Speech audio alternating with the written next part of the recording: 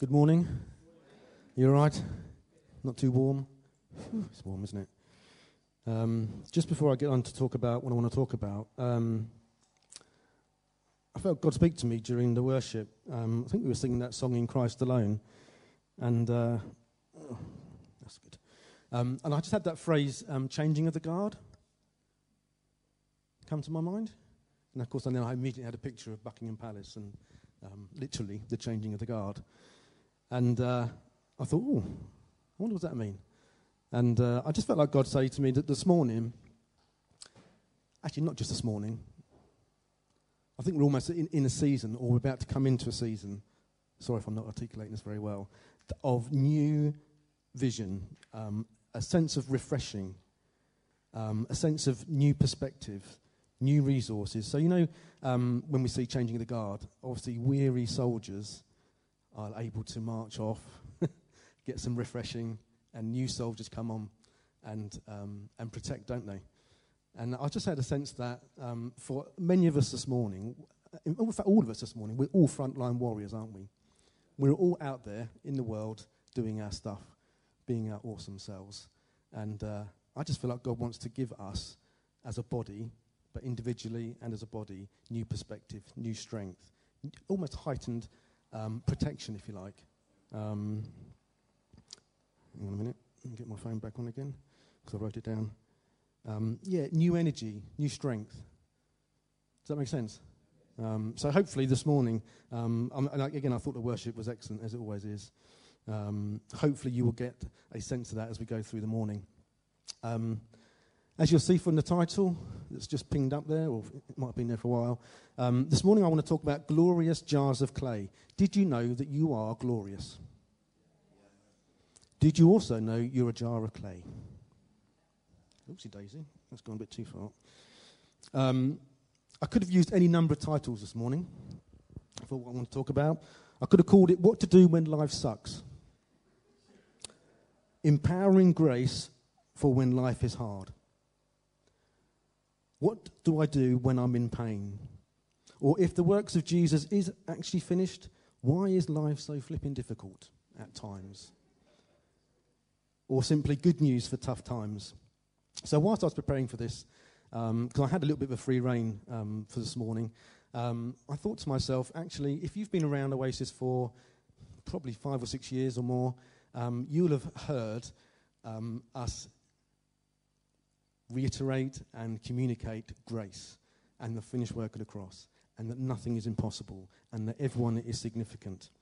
And it probably wouldn't be unreasonable to think that in the mix of all of that lot, we've communicated somehow that life can't be difficult. Life can't be challenging. It's not entirely unreasonable to think that because we believe unequivocally in the finished work of the cross and that nothing is impossible, we're somehow saying that we're immune to injustice or emotional hurt or relational problems or work difficulties. Like, problems and difficulties in life are for other people, not for us. Now, that could just be me. If it is, then it's just me. But this morning, I'm going to use words like trials, suffering, pain, difficulties, challenges, but I'm sure you get the gist. Glorious jars of clay. Because I think if we want to cultivate a culture of authenticity, which I think we do, we cannot ignore that pain and suffering do exist. But alongside that, to know we have extraordinary resources at our disposal to overcome any situation, to bring into fruition victory and breakthrough. Because we have a great high priest, don't we? Whose name is love. He redeems, he restores, he renews. And the good news is we have a gospel that is, by definition, good news. It's good. God is good. Let me say right at the top, God is good. He does not initiate evil, negativity, your bad day, your suffering, your pain, or your hurt. He is not the author of that stuff. He's only the author of good things. His very core nature is sacrificial love. Because of Jesus, we've been lavished with the Father's love. We've been blessed. We're powerful. We've been saturated in grace. We're new creations and we are glorious. but we're also glorious jars of clay. Life can be fragile, and sometimes cracks appear. So this morning I want to give you some practical tools to use when life is hard. Now, let's get this working. I've got a little buzzer here. I literally had my hands full this morning. Oh, okay, you can see that quite well, can't you? I wondered if I'd done that in too small a typeface, but I'm going to read from 2 Corinthians chapter 3, verse 7 to 4:18. So it's quite a lengthy chapter, or lengthy chunk, but out of this text, I'm going to give us some really good practical tools, I hope. Okay. In fact, let me get a drink before I start. Not really sure you should have water near electrics, but hey. Okay, so even the ministry. Oh, by the way, this is from the Passion Translation. If you're reading from another translation, I love the Passion Translation. It's absolutely awesome. Anyway, even the ministry that was characterized by chiseled letters on stone tablets came with a dazzling measure of glory. Is that me? No? Though it produced death. The Israelites couldn't bear to gaze on the glowing face of Moses because of the radiant splendor shining from his countenance, a glory destined to fade away. Yet how much more radiant is this new and glorious ministry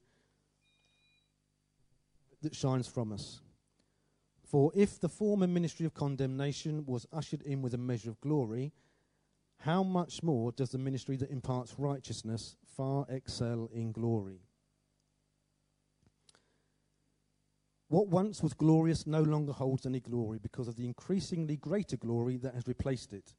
The fading ministry came with a portion of glory, but now we embrace the unfading ministry of a permanent impartation of glory. That's a lot of glory, isn't it? Right there. A permanent impartation of glory. So then, with this amazing hope living in us, we step out in freedom and boldness to speak the truth. We are not like Moses, who used a veil to hide the glory, to keep the Israelites from staring at him as it faded away.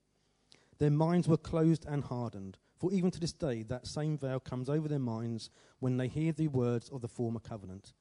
The veil has not yet been lifted from them, for it is only eliminated when one is joined to the Messiah. So until now, whenever the Old Testament is being read, the same blinding comes over their hearts. But the moment one turns to the Lord with an open heart, the veil is lifted and they see. Now the Lord I'm referring to is the Holy Spirit, and wherever he is Lord, there is freedom. We can all draw close to him with the veil removed from our faces, and with no veil we all become like mirrors who brightly reflect the glory of the Lord Jesus. We are being transfigured into his very image as we move from one brighter level of glory to another. And this glorious transfiguration comes from the Lord who is the Spirit. Now, it's because of God's mercy that we have been entrusted with the privilege of this new covenant ministry, and we will not quit or faint with weariness. We reject every shameful cover-up and refuse to resort to cunning trickery or distorting the word of God. Instead, we open up our souls to you by presenting the truth to everyone's conscience in the sight and presence of God.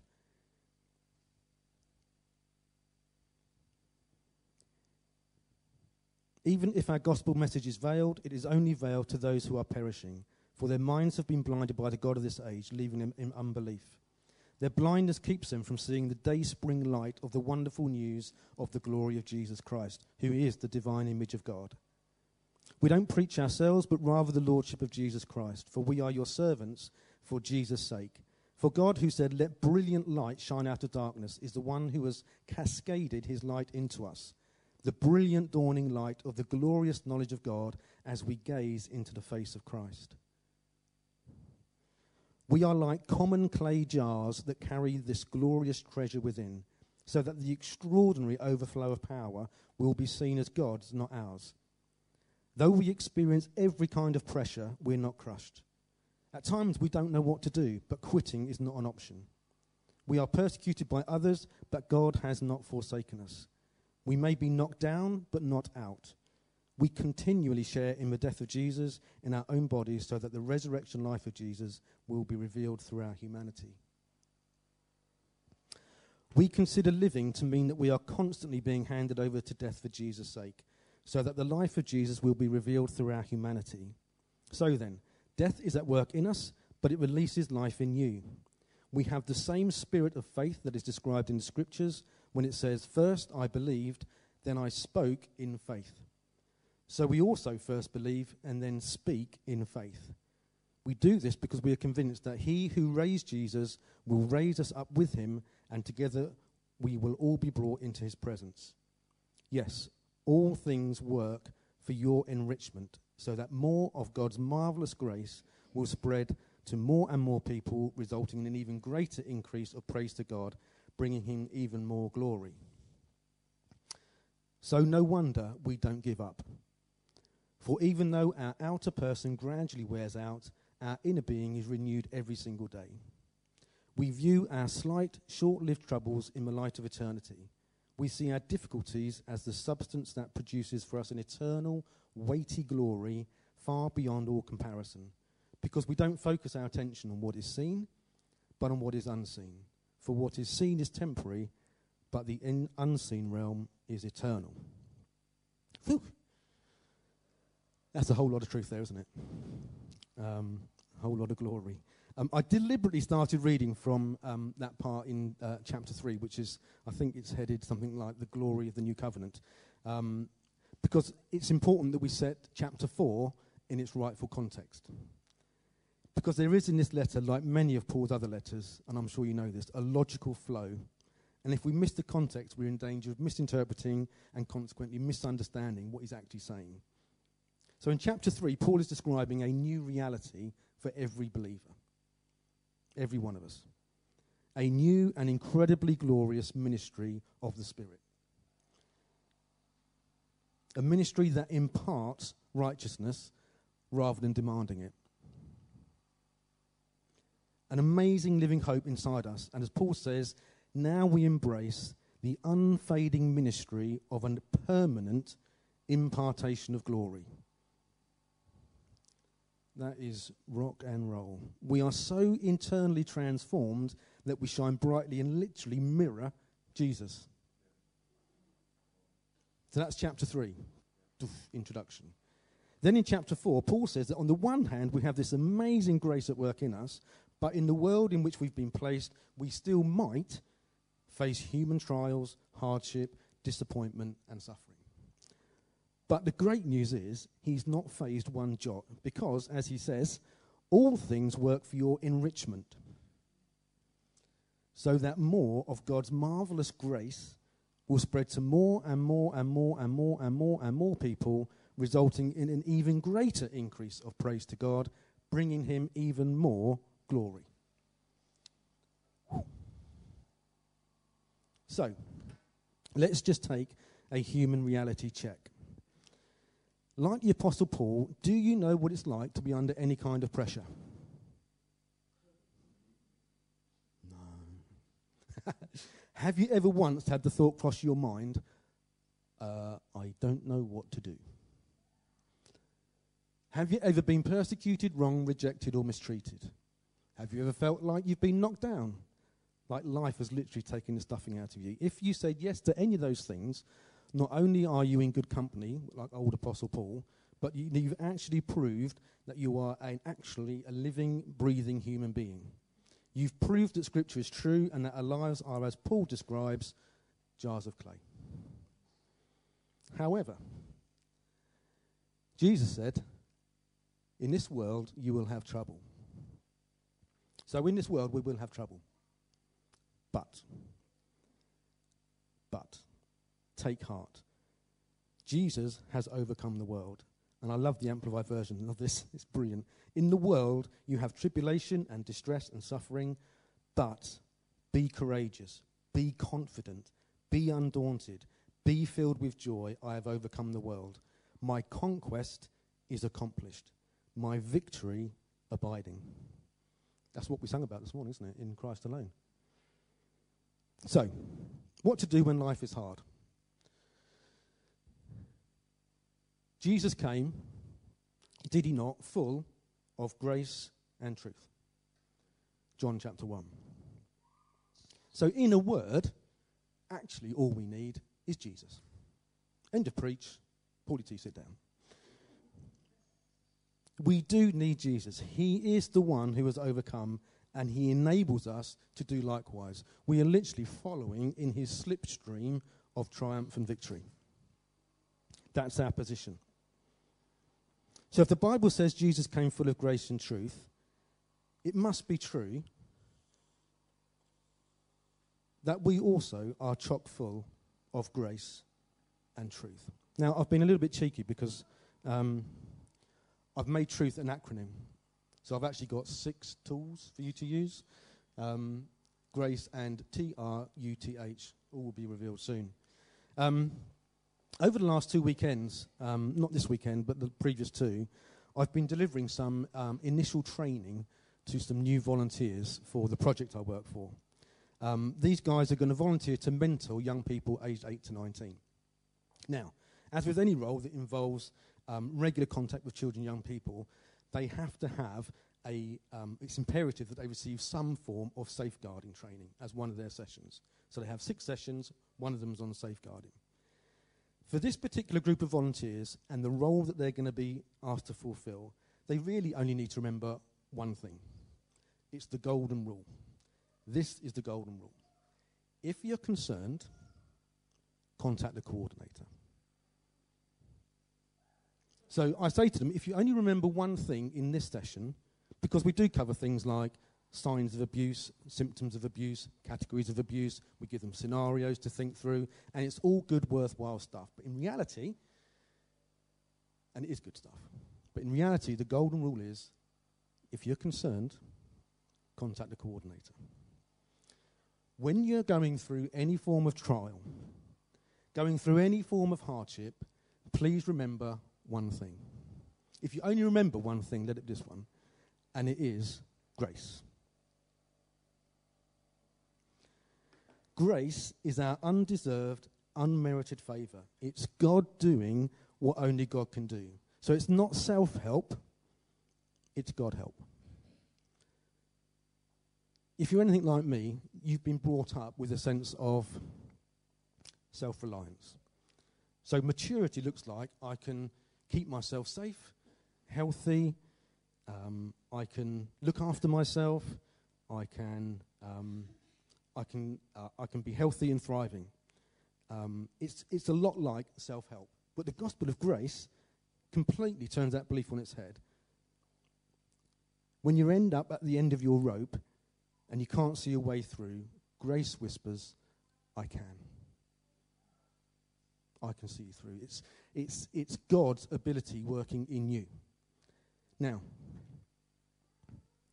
again, in my experience, when I have trouble, hardship, I'm anxious, I'm disappointed, etc., I tend to look to myself.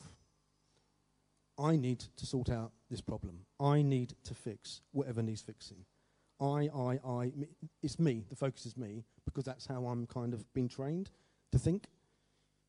But grace says, I can. Grace is at the very heart of the new covenant. Grace is that gift, the gift of Christ himself. So the first point, and if you only remember one thing, go to, remind yourself, remember grace. Okay, truth. So T, there is no condemnation in Christ Jesus. That was from chapter 3, verse 9 of that passage we just read. Remind yourself of your identity in Christ is R. You usher in faith, the spirit of faith. Thank God for everything and hope in the unseen. Pages stuck together. So in chapter 3, verse 9, Paul is basically reiterating what he said to the Romans in chapter 8. There is now no condemnation for those who are in Christ Jesus, because through Christ Jesus, the law of the Spirit of life set me free from the law of sin and death. Now again, when I've faced trials or suffering, what have you, it's so easy to tune out of grace, of approval and acceptance, and start listening to the voices of condemnation. So what does the voice or the sound of ministry of condemnation, as Paul talks about, what does it sound like? It sounds like disapproval, shame, criticism, blame. Somebody needs to be punished. Rebuke, belittlement, guilt. It's that sense of accusation. So you might have thoughts like, yep, you messed up again, didn't you? And you thought God is good. Well, he can't be very good if he's allowed that, or that, or that. Of course you failed. What else were you expecting to happen? Oh, you know why that happened. You sinned. Or you created your mess. Now you need to clean it up. Help is not coming. Or how about this one? Life will always be a struggle. That's the sound of condemnation. So how do we tune out of the voice of condemnation? Back to Paul's letter to Romans. What does all this mean? If God is determined to stand with us, tell me, who then could ever stand against us? For God has proved his love by giving us his greatest treasure, the gift of his Son. And since God freely offered him up as a sacrifice for us all, he certainly won't withhold from us anything else he has to give. God won't withhold from us anything else he has to give. Who then would dare to accuse those whom God has chosen in love to be his? God himself is the judge who has raised his final verdict over them. Not guilty. Not guilty. Who then is left to condemn us? Certainly not Jesus, the anointed one, for he gave his life for us, and even more than that, he has conquered death and is now risen, exalted and enthroned by God at his right hand. So how could he possibly condemn us, since he is continually praying for your triumph? That is just an amazing piece of scripture, is it not? Just let that cascade over your heart.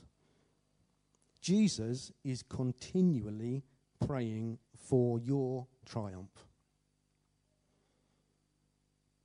Who could ever separate us from the endless love of God's anointed one? Absolutely no one. For nothing in the universe has the power to diminish his love towards us. Troubles, pressures, problems are unable to come between us and heaven's love. Well, what about persecutions, deprivations, dangers, death threats? No, check this out, for they are all impotent to hinder omnipotent love. They are all impotent to hinder omnipotent love. Even though it is written, all day long we face death threats for your sake, God, we're considered to be nothing more than sheep to be slaughtered. Powerless, condemned. Yet, says Paul. Paul's yet is a little bit like Jesus saying, but take heart. I've overcome the world. Yet, even in the midst of all these things, we triumph over them all. For God has made us to be more than conquerors, and his demonstrated love is our glorious victory over everything. So now I live with the confidence that there is nothing in the universe with the power to separate us from God's love. I'm convinced that his love will triumph over death, life's troubles, fallen angels, dark rulers in the heavens. There's nothing in our present or future circumstances that can weaken his love.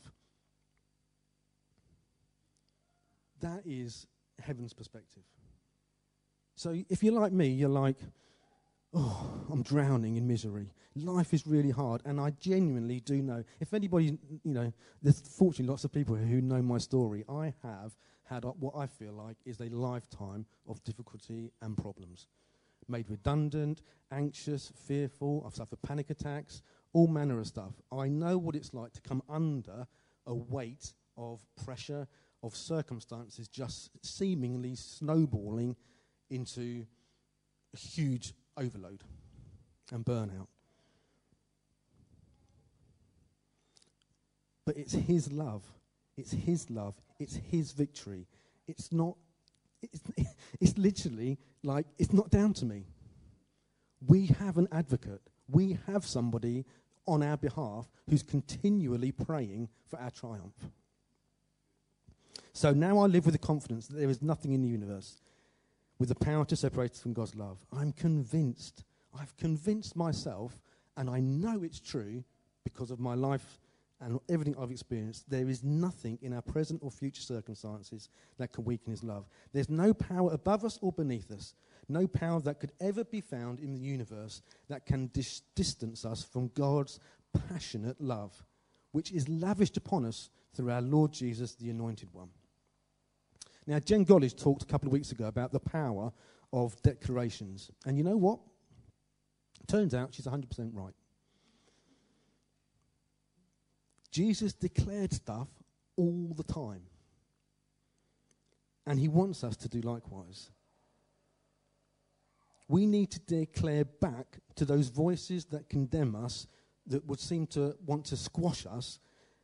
No way. There is no condemnation for me because I triumph over all things in Jesus. Or you could say, nah, there's no condemnation for me because Jesus has designed and created me to be more than a conqueror. To declare, because there's no condemnation because no power or authority can weaken God's love for me. There's no condemnation for me because the Father lavishes his love on me. When you boldly declare stuff like that, silence falls. The shh of heaven cascades over our minds. It's true, peace gets restored. Minds get quieted when you declare stuff like that. It is powerful. Jesus literally walks into your experience.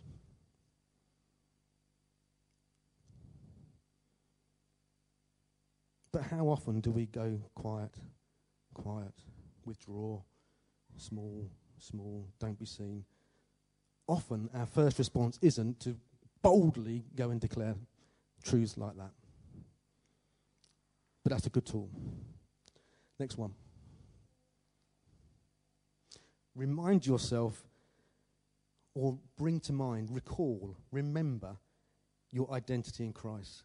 So Paul reminds us in 2 Corinthians, particularly the first part, that we are glorious, and we're only becoming increasingly more glorious.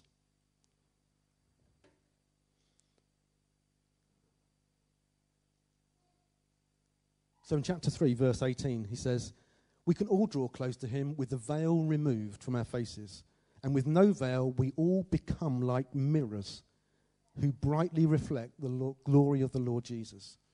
Have you ever thought yourself like that? We've all stood in front of the mirror, haven't we? Imagine waking up one day, going to the bathroom or wherever, looking in a mirror, and you literally see Jesus staring back at you.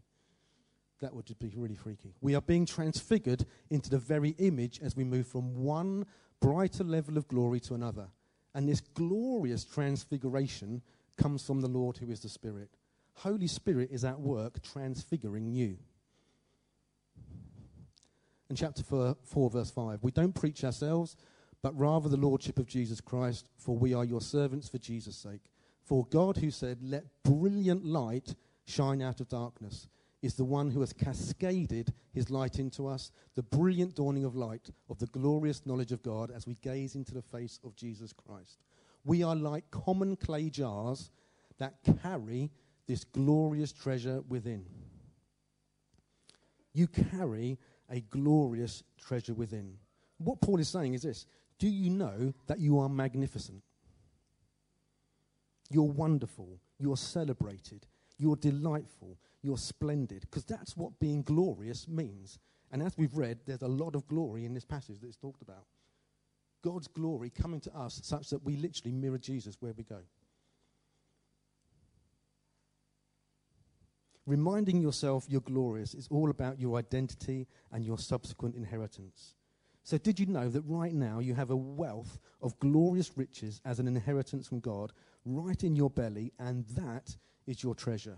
Not your pain, not your difficulty, whether it's external circumstances, external things happening, or it's internal. You have a wealth of God's riches.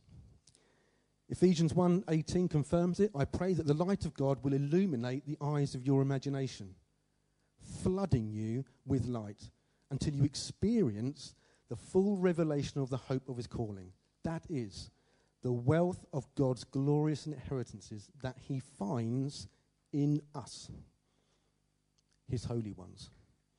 That is good news for bad times.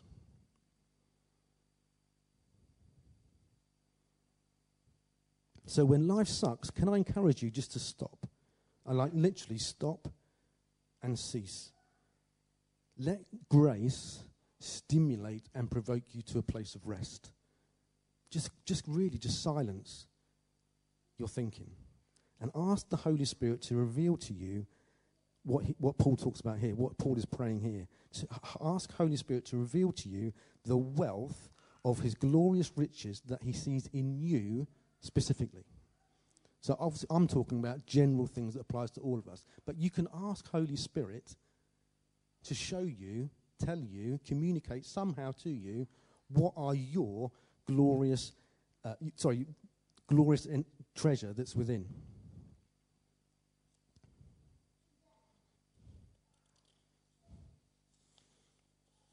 That was you. How are we doing time-wise? All right. Usher in faith.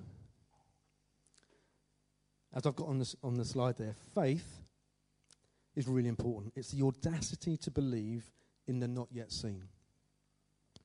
Faith, when you look at it like that, is obviously really important when you're in the mire. I love this quote. Faith is the muscle you use when you decide to blast outside of your circumstances, your comfort zone, and transform your life into something that's practically unrecognizable to you in your present reality.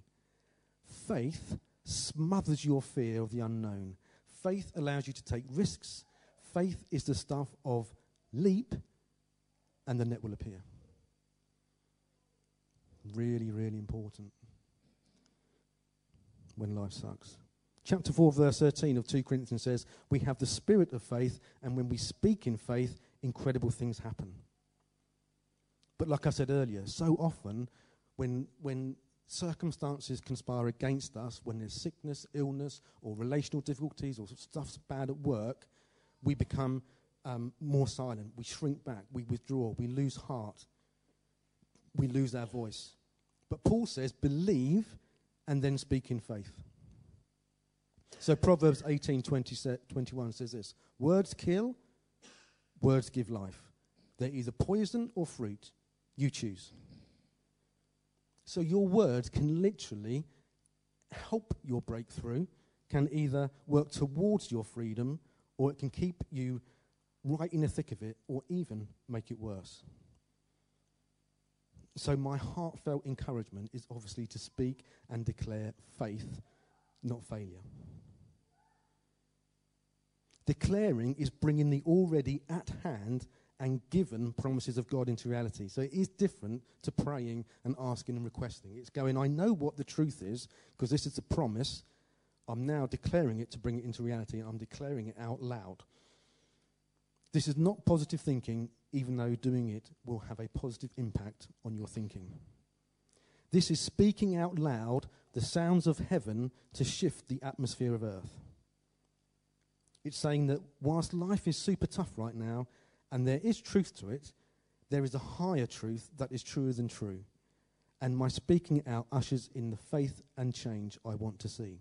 Now, if you're thinking, oh man, that sounds quite hard. I've never done this sort of declaring before.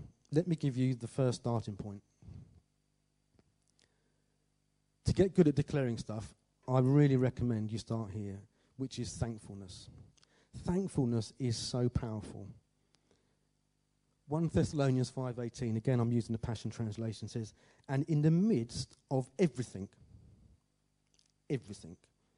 be always giving thanks, for this is God's perfect plan for you in Christ Jesus. Did you get that? It's God's perfect plan. It's almost like, well, is there a non-perfect plan? Is there a B plan or a C plan, God? His perfect plan is thankfulness. Thankfulness is incredibly powerful and totally transformational. And it's never too early and it's never too late to practice thankfulness. It's hard, particularly when you're experiencing things like disappointment, fear, anxiety, uncertainty. But again, believe me, when the tough stuff happens to me, I deliberately choose thankfulness. And in that process, my perspective shifts from the pants situation I'm in to something more glorious.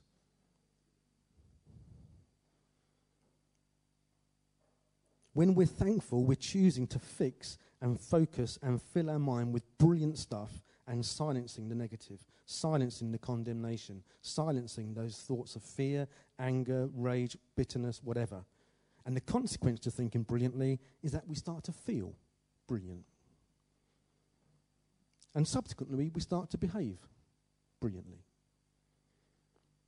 Because perspective, when you're going through tough times, is vital. So have you ever been in an experience that's really tough, really difficult, and you've looked back maybe a month later, 6 months later, a year later, and you've gone something like this: oh, thank you, God, I can see now your faithfulness. Looking back, I can see you were in control all along. Yeah, God, I can see actually I didn't need to be fearful or anxious. God, you did see me through, and actually, you always do. Now, here's my point. Did you know that you can have that perspective in the midst of your pants situation? So rather than waiting until after the event and looking back with gratitude, why not declare his goodness and faithfulness in the midst? How do you do that? Thanksgiving. It's almost like God's given us a super duper weapon, like a brilliant. Hope in the unseen is the last H. So when your circumstances drain the life out of you, one of the first things down that drain is your hope. Hope means, did you like that? Came on the board there. I was quite impressed with that. Not being very techy. Hope is the confident expectation of a desire fulfilled. And like I say, when we're facing tough, challenging circumstances, that confident expectation, again, diminishes. What's Paul's advice? It's basically this, isn't it? We read it in chapter 4, verse 18 of 2 Corinthians. It's basically, in a nutshell, please don't focus on what is seen, but on what is unseen. And the best unseen, at least to the naked eye, is back to Jesus, full of grace and truth. When life gets rough and tough, placing your hope in Jesus is the absolute best response.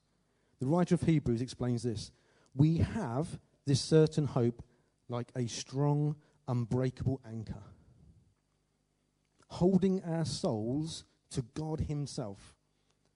Our anchor of hope is fastened to the mercy seat, which sits in the heavenly realm beyond the sacred threshold. This anchor that this writer's talking about is Jesus himself. But again, if you're anything like me, when things get tough, when things are painful and hard, it's so easy to look to the visible, the seen, in myriad of ways. Food, for example. Comfort eating. I need chocolate. I've got to have chocolate. Get me some chocolate. We go shopping and buy a load of stuff because it feels good. We might get our heads stuck into work harder, faster, smarter. More hours distracted by work means less hours working on those difficult and challenging circumstances you're facing. These kind of things, these visible things, it's kind of like a form of numbing the pain, numbing the circumstances, numbing the situation, or actually it could be just flat out denial. Maybe for you the scene is binging on TV and any other electronic device you fancy. I was on a course this week. Oh, that was a safeguarding course as well, actually. And the guy there, when he told me we gave a handout, then he gave some stats and figures about the detrimental impact of electronic devices, the hours that young people spend on it. And to be frank, I'm not sure adults are any better. Like, the break comes, and within 30 seconds, oh yeah, email, oh yeah, text. Yeah. Lunch break comes. Right, we're going to break for lunch for 15 minutes. Phone's out. It's really, really alarmingly detrimental to our thinking to binge, and I mean binge, on TV. Food, I love food, don't get me wrong. Food is not evil, it's not. Shopping is not, okay? working hard is good. Having any work is good, it turns out. TV can be great, but I'm talking about the excess. And you know what it's like. Well, do you know what it's like? You know, I see the visible. Just give me the visible. I'm in too much pain to start thinking about supernatural or kingdom-orientated thoughts. So we go to the visible. But heaven's wisdom is to set our minds on things above, shift that perspective, and gaze upon the beauty of the Lord. He really is our tangible hope, faith, and glory. Final thought, as it's 12:10.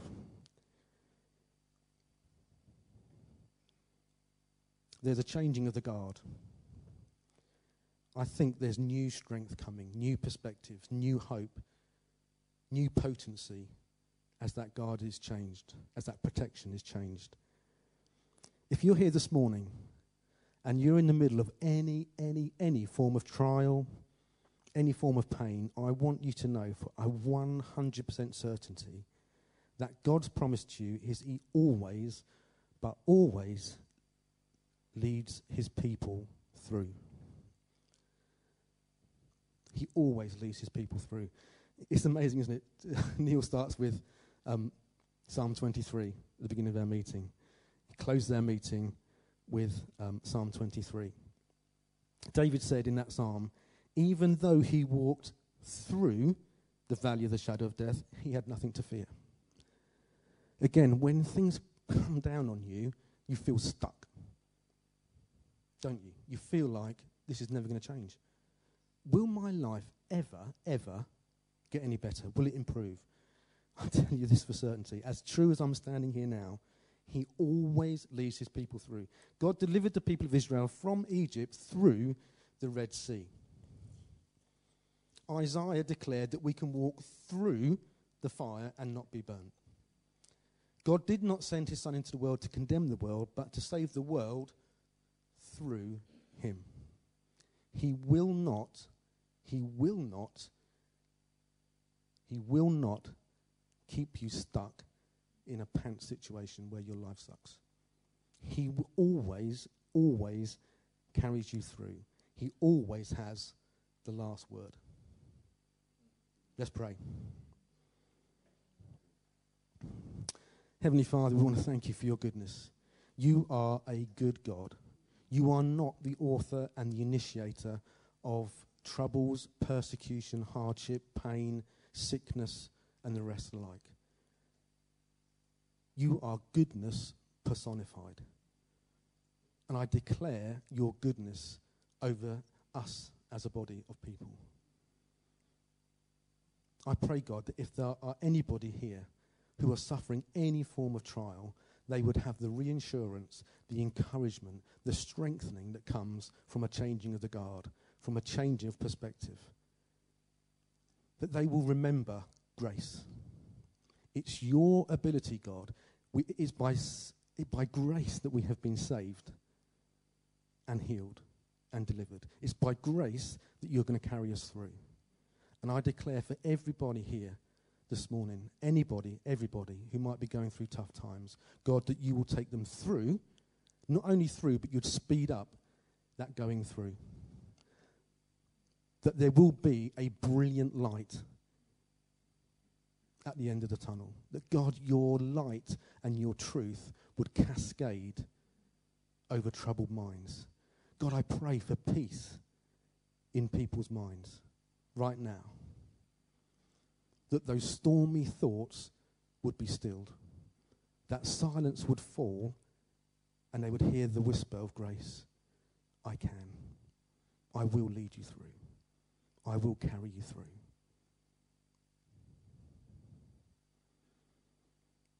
I'm just reminded of that footprints. You know, that footprints verse, poetry, whatever it is, where the guy's ranting to God about, why were You not with me through this hardship? Why were You not with me through this suffering? Why is there only one set of footprints in the sand? That was when I was at my worst. And the sound of heaven is, but child, that's when I carried you. That's when I carried you. I didn't abandon you. I didn't leave you. I can't abandon my children. I can't abandon my people. That point there was when I was carrying you. Father, thank you that you carry us through all the time and always, and you always, always, always, always, always have the last say and the final word. Amen.